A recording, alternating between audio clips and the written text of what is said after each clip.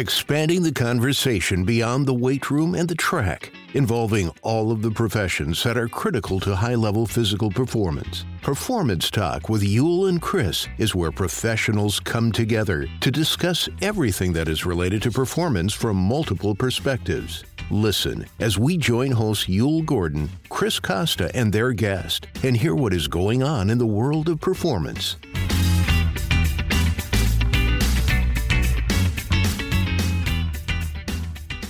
Ladies and gentlemen, welcome back to Performance Talk. My name is Yul Gordon, and my partner back at it again is Mr. Chris Costa. Good to be back, Chris. Know you were a little under the weather last week, so we tried to hold it down, but much rather do this with you than without you. How you doing? Thanks for the re-welcoming. Yeah, actually have a voice again now, so we're back on track here.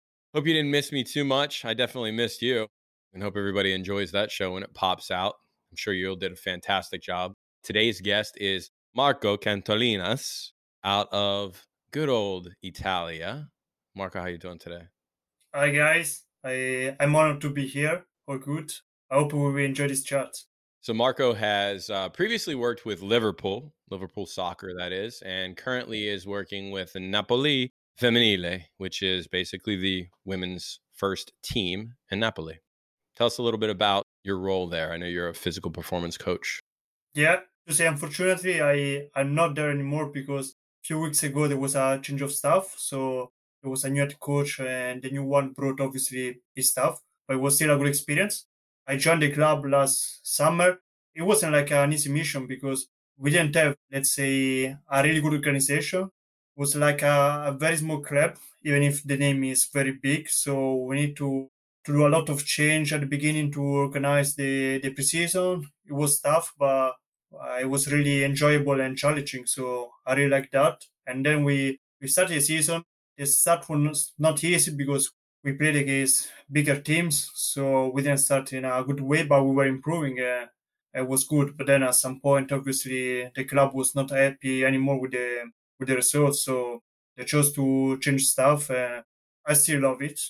The nature of the beast in our profession is we go by way of general staff moves across the board. A lot of times you come in, a coach or administration has brought you in professionally and you feel like you're doing a good job, and I know you were, but the new administration and the new coach, they just kind of want to do it the way they want to do it, which is, again, the nature of our beast a little bit. Tell us about your journey into strength and conditioning and how your kind of approach right now to getting better, getting jobs, etc. Yeah, so I start this journey, let's say, when I still was, I was still competing in sport. I was a swimmer, but at some points I realized I was not good enough to make to the pro level, but I still wanted to be part of it. That's why I decided to join the other side and become a strength conditioning coach. I had, even if I'm young, I think I had very good experience in which I faced different culture, different people. So it was like a challenge every day, every year, every season. I could meet different people, met also like different training methodologies, which I think really helped to develop my coaching style. In terms of how I see strength conditioning, obviously depends on the sport. If we talk about team sports, where they are like what I call situation sports, where you have to make decisions, I think we're not the main part because obviously the technical tactical part is the most important. We're just there to give players some tools to express themselves in the pitch in the best way possible. So what I like to do is just to give them the possibility to enhance their strength, power, speed, obviously to be available as much as possible to help the team win, which is the most important thing by the end of the day. Seems to me that across cultures, regardless of what level you're at, the role of a strength and conditioning or performance coach is to be a value-added proposition to the team, the coach, and the athlete. So what I think you just said was technically and tactically, there is a coach for that. Yeah. And then there's a coach to get them ready to be technically and tactically proficient from a physical level. Does that make sense? Yeah, sure. So the physical side of that is where we come in and we can help the team or the athlete or organization. So talk to me about, you have done some things in the field in the US and some things, of course, in your native country, Italy. So talk to us about some of the differences and some of the adjustments you had to make, or were they really very big? Was it just strength conditioning is the same no matter where you go, or was it different? No, no, not at all. I think I am very lucky that I could experience two very different environments. The UK and US ones, where I continue my education, the Italian one, where everything started.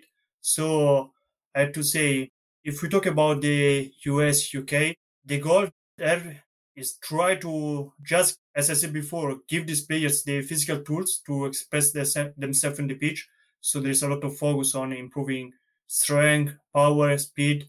And most of the times, I can see that coaches just aim to bring these outputs up. That's all just they want. Whereas I think in Italy, there is more like a philosophy where training must be functional. This is how they call it. So, for example, in soccer, they would say, I never see a player carrying heavy loads on the pitch, so why would do that? And somehow it might make sense, but I think it's just not the big picture. Let's say what they're trying to say is that we just want to try to perform the same movement that they do on the pitch and maybe try to overload them a bit because we should that in this way there's going to be a transfer to the specific sports performance.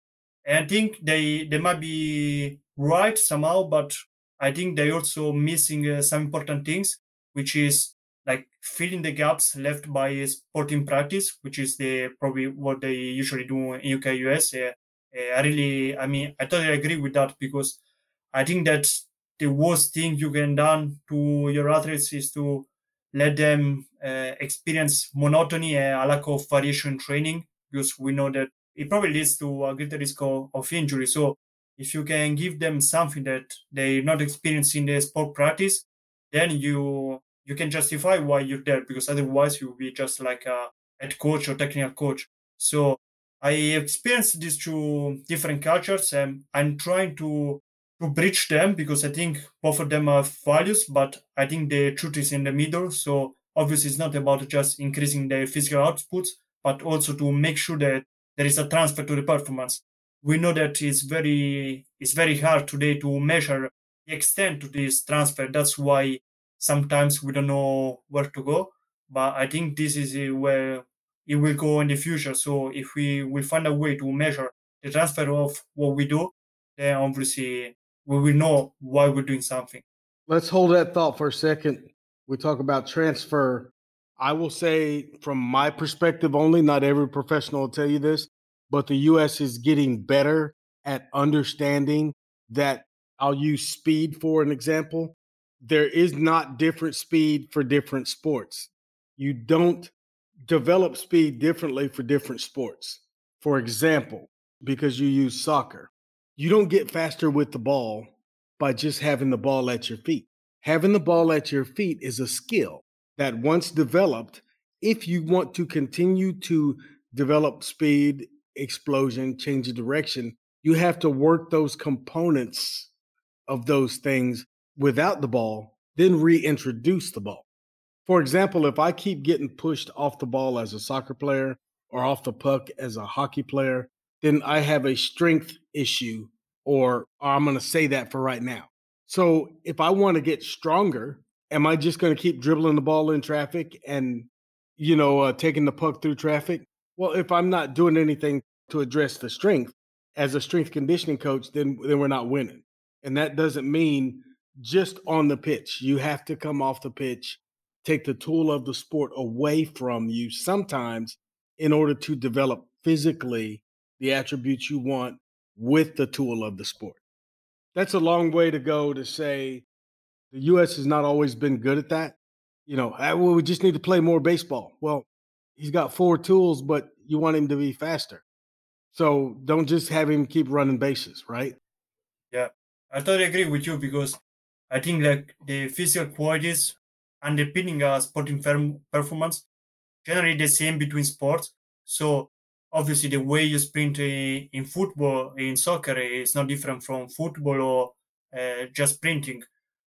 I mean, there are like, in my opinion, small differences, but it's when we talk about really high level athletes. For example, we know that if you're just sprinting, let's say you have to make a 40-meter dash, okay, you just have to run. You don't need to care about anything else. You start and then you know where you will be finished. Whereas in a sports like soccer, you need to be careful and mindful of also what happens on the pitch while you're running. So probably the biomechanics, let's say, of running still the same, but the coordination I think might be different because your brain is processing way more information that just focusing on running. Absolutely. So that's why maybe something more specific might help in that direction and might be more transferable, let's say, in the sports performance.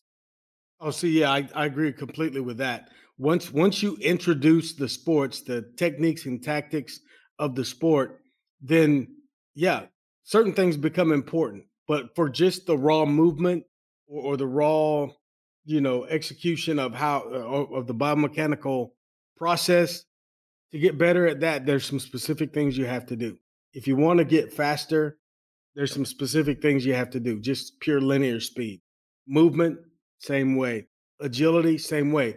Movement and agility aren't the same thing.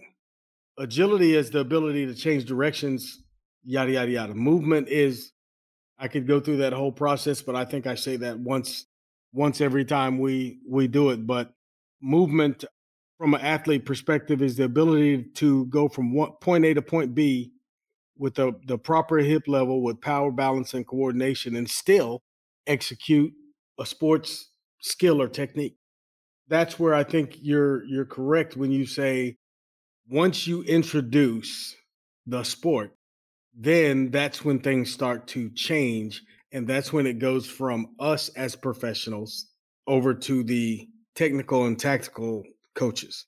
And that bridge is where I think we probably need some work, how that transfers and when to transfer it, who gets to make the call.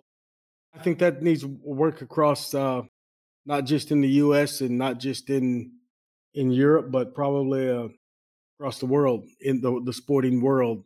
And that's what we're here for, to help out with a lot of that. Talking about your career, still, we want to stay with your career. Where do you see yourself going, and where would you like to go in the immediate future? And what's your overall viewpoint way out there? By the time you get to be old like me, where do you want to be in strength and conditioning? Okay, that's a tough question because if I thought about that 5 years ago, I would never imagine that I would do what I've done in my career. So I'm not very good at looking at the long term, but I just want to say that when I was young, when I started this journey, I just wanted to, to reach the high level possible, to work in the best team possible ever in soccer, hopefully. And actually, I mean, it's still my life goal. But after some experience in the professional clubs, I realized that if you really love training and helping other people to improve, there's a lot of constraints. Mostly in a professional club, it's very hard to always train and try to improve player because there are lots of, I don't want to call them problems, but more like constraints. So, for example, lots of fixtures, so lots of games you can train, or maybe Right. the that coach doesn't like your training philosophy, so you need to arrange it. So I just want to say that that's still my dream to work in the high level possible and hopefully in the US because that's my personal dream. But I also realized that I want to help as many athletes as possible to get better and fulfill their dream. So maybe I see myself like having my own facility where everybody can just come and train, something like this. Okay. That's a goal that, a lot of young professionals, at least here in the US that I've talked to, they don't always talk about having their own facility and doing that. That's a tough one. I've done that for a lifetime. I've worked alongside of sporting organizations, owned a sporting organization and those kind of things, but never was employed by a sporting organization or institution like that. So I always had some flexibility, and the most times that when I was called in, it was for a specific time frame or a specific issue, or to work with someone that met my unique skill set. I don't know how it is, and you can speak to that when I clam up here.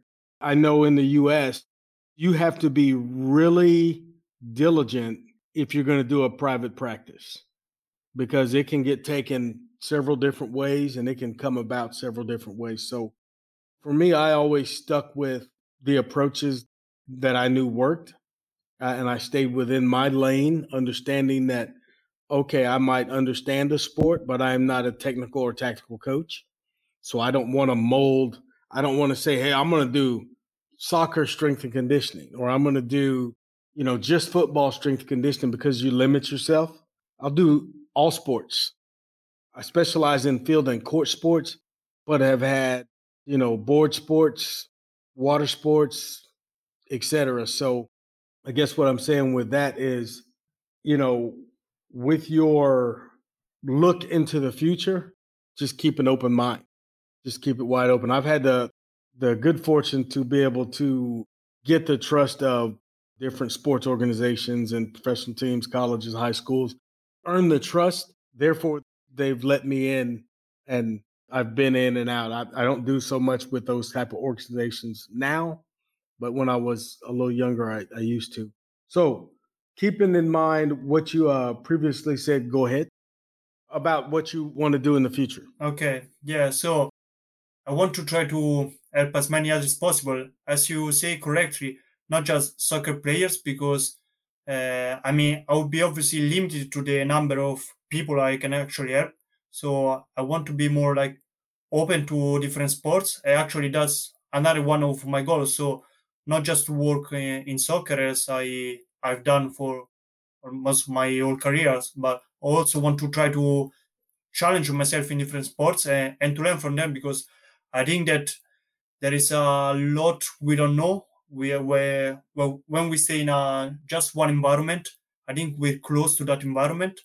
But if we can experience different challenges, different physical demands of a particular sports, then I think we can integrate a lot of them, and this probably will help me to help different people, different players from other sports. So if you have a general idea of how sports, let's say, is built, what are the physical demands, and how they transfer from one sport to the other, then I think you're ready to help everybody. And because I want to help as many people as possible, I mean, that's the journey I need to take on.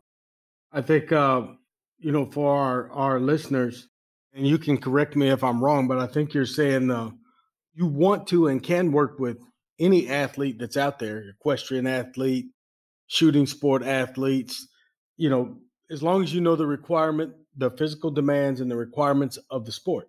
Yeah, exactly.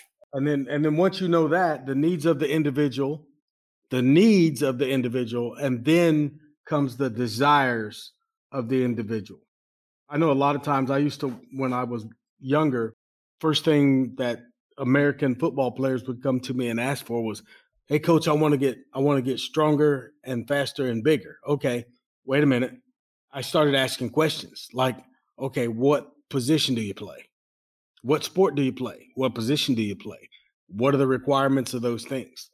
If you're a football player and you're a receiver, your requirements are different than if you're an offensive tackle, an American football player. So the requirements of the sport, then the needs of the individual. If I'm a 6'6", 340-pound offensive tackle, the way the game is played today, you might want to be 320 instead of 340.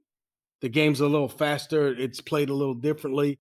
You don't want to be tiny, but you want to going to be maybe sacrifice a little bit of the just overall, work in strength and gaining muscle and weight, and get some movement stuff in, and some other kind of training done so that you can play the game today and not play it like you used to. That makes any sense. So you're always, in other words, you're always thinking the requirements of the sport, the needs of the individual, and then finally the desires of the individual. And when the individual says, well, why are my desires third? Well, they're not. You're right, because I think like the first thing you need to do is to understand your client's goals, because, and also like to help them decide what are the goals, because when you're just a player, an athlete, you don't have like a lot of experience in the sport, maybe because you're still young. Actually, you don't know what you're aiming for. In that case, you need a coach to understand you how actually you what actually you can do to improve your games. So if you had then like general knowledge of the sport, but also you're very good at listening to your client or these artists and understand how you could help them, then it would be much easier obviously to do that. Other guests have called what you just described soft skills, being able to listen, being able to communicate, and then the as you work through your skill set, the harder skills are, or the more solid skills that you can quantify are, the ability to develop different types of programs and institute different types of plans and follow multiple approaches. I've always said about this profession, there's more than one right way to get an athlete where they want to be. And there's more than one right approach. But there's really only one direction. And that's the to move towards the betterment of the individual athlete. As a person in performance, if we do that, then if we take care of the athlete on an individual basis, we're going to take care of teams. Teams get taken care of when athletes are taken care of. Does that make sense? Yeah, definitely. I'm with you because we know that a team is composed by different athletes. So, I mean, you can just like working generally on how to improve the team, but you need to take account of all the components of the team because let's say you can improve every athlete of, I don't know, 1%. And then obviously there are 20 athletes in the team. Then the team may improve by 20%, which is massive. We think that we just improve every athlete by a very tiny amount. So, obviously as you said, you need to take into account these individual difference that there are, and even when we think about is not just the position you play in, because if like the biomechanics of the individual of two individual playing on the same position is very different, then obviously they can train the same. So that's where we need to be very good at understanding and assess what we have in front of us, and then to decide the best way to help them, because as you said again, like that there is just one direction, but there are lots of different starting points. If you understand what is the starting points, then you find a way to get to the direction you want. Yeah, that's a great point. Not everybody, even when we're all professionals, we don't all start at the same point. We know younger athletes all come in to athletics on a different scale. I've seen athletes that were superstars in Pee Wee League and maybe even into junior high. And then when they come into high school, it's a different story. And it's not bad on them. It's just the change, the developmental process, the developmental speed of some kids is slower, some of it's faster. Some kids max out earlier than other kids. But what you find for most is that there's a pretty even flow that you can follow for an athlete's development from, let's just say, the teeny tinies all the way through, professionals, and they're not always going to be the kid that was the superstar in Pee Wee League is now the kid that's a superstar in college or in the pros or on the national team. It doesn't always work that way. In fact, I'd say it works less that way than most of us really believe. Okay, so we talk about the needs of the sports or the requirements of the sport, the needs of the individual, and the desires of the individual, cultural differences, and things like that. Those are all really important steps to take in strength and conditioning, performance, etc. In your young career, because I'm assuming I'm making an assumption, so you can tell me if I'm wrong. But in your young career, tell me where you think the profession is doing a great job and when it could do better. We can always do better. That's not a bad thing. Yeah. But from your perspective, what do you think? Okay. Where they're doing a good job, I think by time we're trying to understand like how can we really improve athletes. I think like if we think how practitioners used to train athletes 10 years ago is completely different from how they're doing now, because I think now with lots of technologies we have a larger understanding of the sports, of the requirement, the load exposed the athletes are exposed to. So I mean our decisions now are best informed thanks to technology. So that's the good thing. I think we what we can improve is the way we coach in youth sports, because what I've seen, what I experienced in my career is that we spend lots of money on talent identification, but then we are not able to distinguish between performance and potential. And I mean, performance is the current level of performance of these young kids, and the potential is what they will be able to do, which obviously is unpredictable. But if you can understand the kid who are more potential than the other, while we're just assessing the performance and not looking at the potential, you know.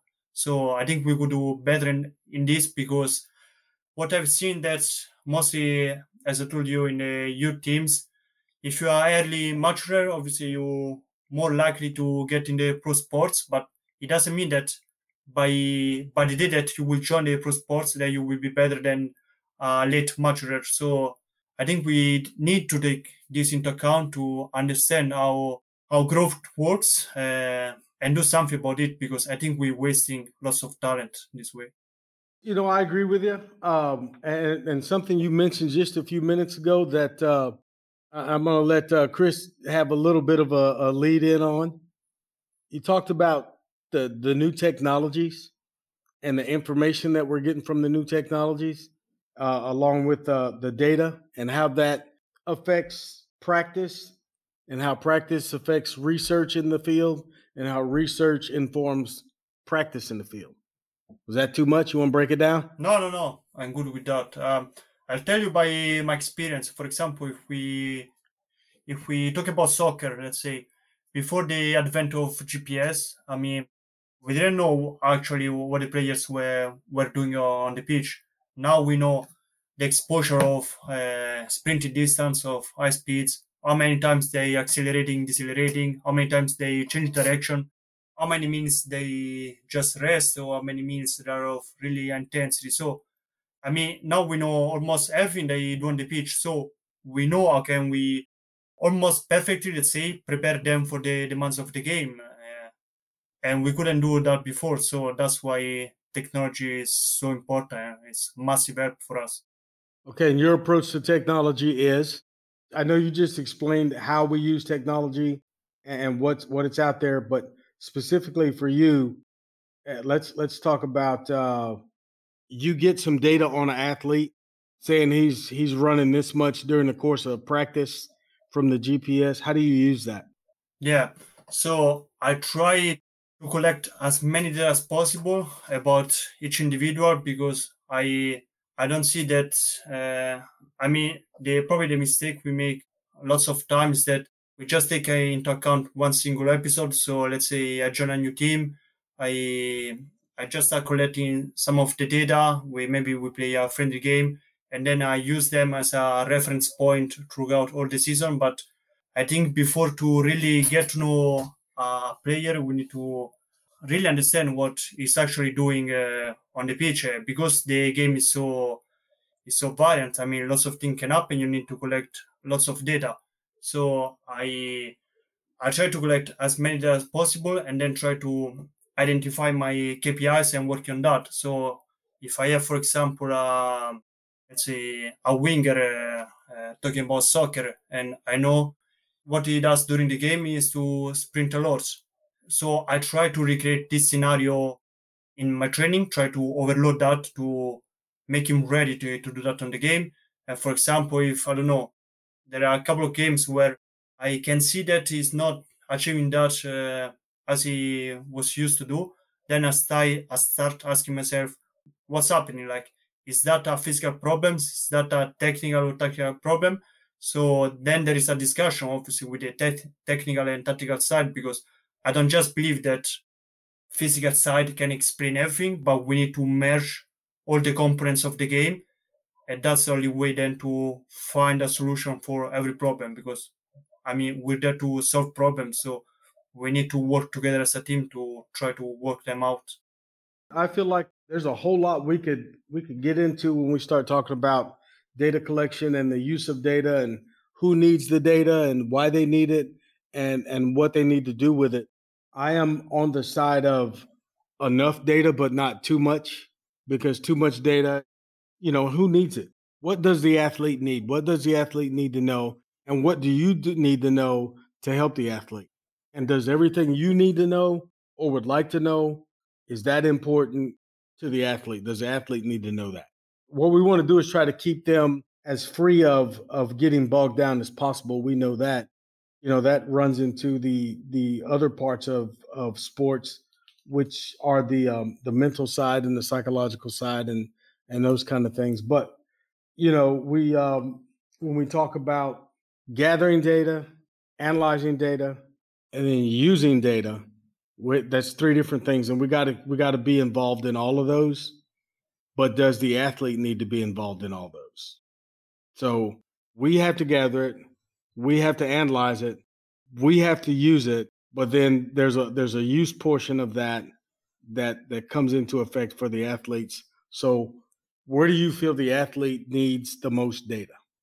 Yeah. So that's a very interesting topic because, for example, in my last experience, this is what I was trying to do. So make the athletes aware of what they were doing on the pitch and what they needed to improve. But then you need to be very careful because you don't want to overload these athletes of lots of information because obviously they don't have the background you have on the technology. So you need to. It's like when you coach an athlete, you just need one cue that is working for them. It's the same with technology. So you need to find one single thing that they can focus on because we know that the brain can focus just mostly on one thing. So we need to find what's actually matter for these athletes and make them understand how can they improve that because sometimes obviously you're there to train there as something that you can do together, but if they are aware of their goal then they can work on themselves on it, so they're not just improving when they train with you but also maybe when they change club or throughout their career. So that's very important to me, and I really always want to make these artists aware of that. So I try, for example, after every game to have a chat with every athlete individually and understand with them like what happened during the pitch, what they could do better in my opinion, and but mostly like listen to themselves and why they did something because we know that in team sports it's not just physical. They make decision every time, and maybe we thought they didn't do something because they weren't fit enough. Maybe they made a decision about that. So when you inform an athlete, it's very important that before you listen to them. This is the only way that you can answer your question.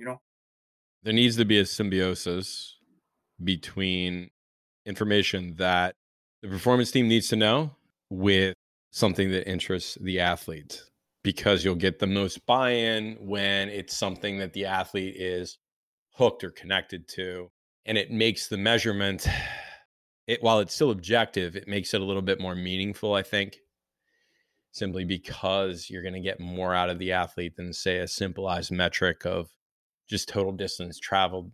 I don't see many athletes getting attached to how many miles did I run in a game.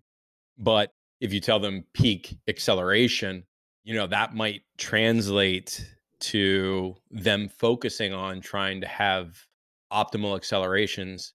And then you can use that particular metric to try to persuade them into having these accelerations at ideal or optimal times, meaning our end goal is to get them to focus on the most viable times when they can utilize a high velocity acceleration to separate themselves from an opponent, to separate the ball from an opponent, so on and so forth.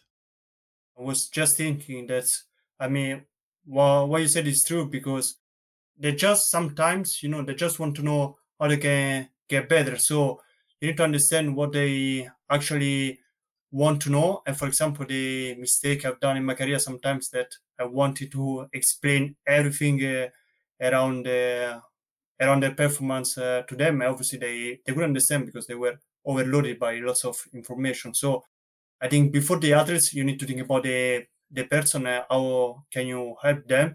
Because sometimes it might happen that you have an athlete which, when you tell them, "Hey, look, like your performance today was not that good," or maybe we tested sprinting, he achieved the lowest output around the team.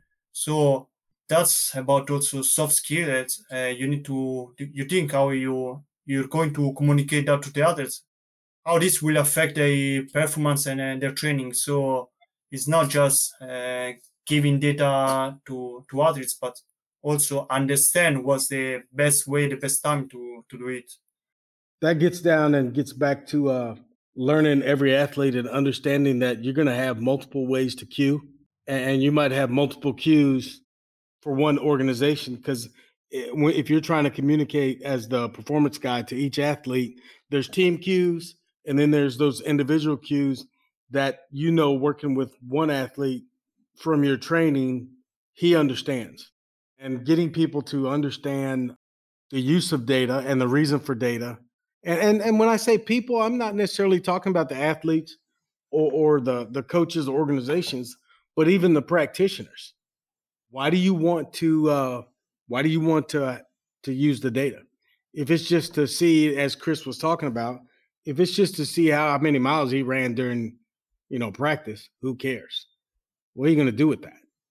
Yeah, exactly. And how is that going to help him? Go ahead, Marco. I'm sorry. No, exactly. I mean, what you were saying, that we need data just to inform our decision, because that's why we're there. I mean, to take decisions on how to improve teams and athletes. So it's not just about trying to monitor all the variables that you can, because obviously you get confused, but you need to understand, like, what are, like, the, let's say, the more optimal variables that can help the others improve, or maybe the staff understand what's going on, because we know that the technical and tactical sides, the coaching staff, most of the times they're not very knowledge about how GPS work, for example. So you need to understand what's the best way to communicate with them, because you're not the one who will take decision about training, but obviously by the end of the day is the head coach. So if you can inform him in the best way possible, make him aware of what happens at pitch, then obviously you're giving him the tools to make the best decision possible. That's why we're there. Exactly. That is exactly why we're there. And just to be upfront and throw this out there is, we don't expect, as a profession, technical and tactical coaches to know everything that we know. We don't expect them to. By the same token, and in the reverse, they shouldn't expect us to understand exactly what's going on the pitch. If you've been around enough, you can see. You're not the technical or tactical coach, or you'd be on the other side of the white line or the weight room. However, you should have a rudimentary understanding of what they want. And then it's all about communication. Again, those soft skills, being able to talk to those coaches, being able to work together. And the coach, says, hey, Marco's looking a little sluggish. What do you think's going on with him? Well, let me check some things out here, coach, and I'll get back to you. You go check. Okay, in practice, he usually runs, I'm just going to throw a number out there. He usually runs 10 miles in practice, and he has variable speeds, but optimum sprint speeds 15 or 20 times. And in the last couple of days, it's been, 9 miles and 5 times with the optimal. So you start asking questions, and you go to the athlete, you tell the coach, hey, coach, this is what's going on. He's lacking, looks like he's lacking a little bit of injury. I don't see necessarily any movement issues or any injury. So let me talk to him, and then we'll get to the bottom of why he's dragging a little bit. And it could sometimes be the fact that they just played 2 games that week and it's Friday and the session is kind of extra hard and everybody's dragging. Or it could be his nutrition.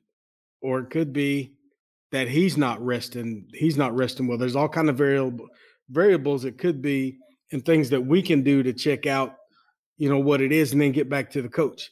The coach doesn't need all that. What the coach needs to know is, hey, yep, he is dragging. This is what I see. I'll get back to you with the reasons and a possible or probable solution, and then we go from there. All right, as we get to this point all the time, we start to wrap up. We kind of give you the floor. One of the things I wanted you to kind of address here as we go out the door is how do you feel about research? And does research inform practice, or does practice initiate research? $1 billion question.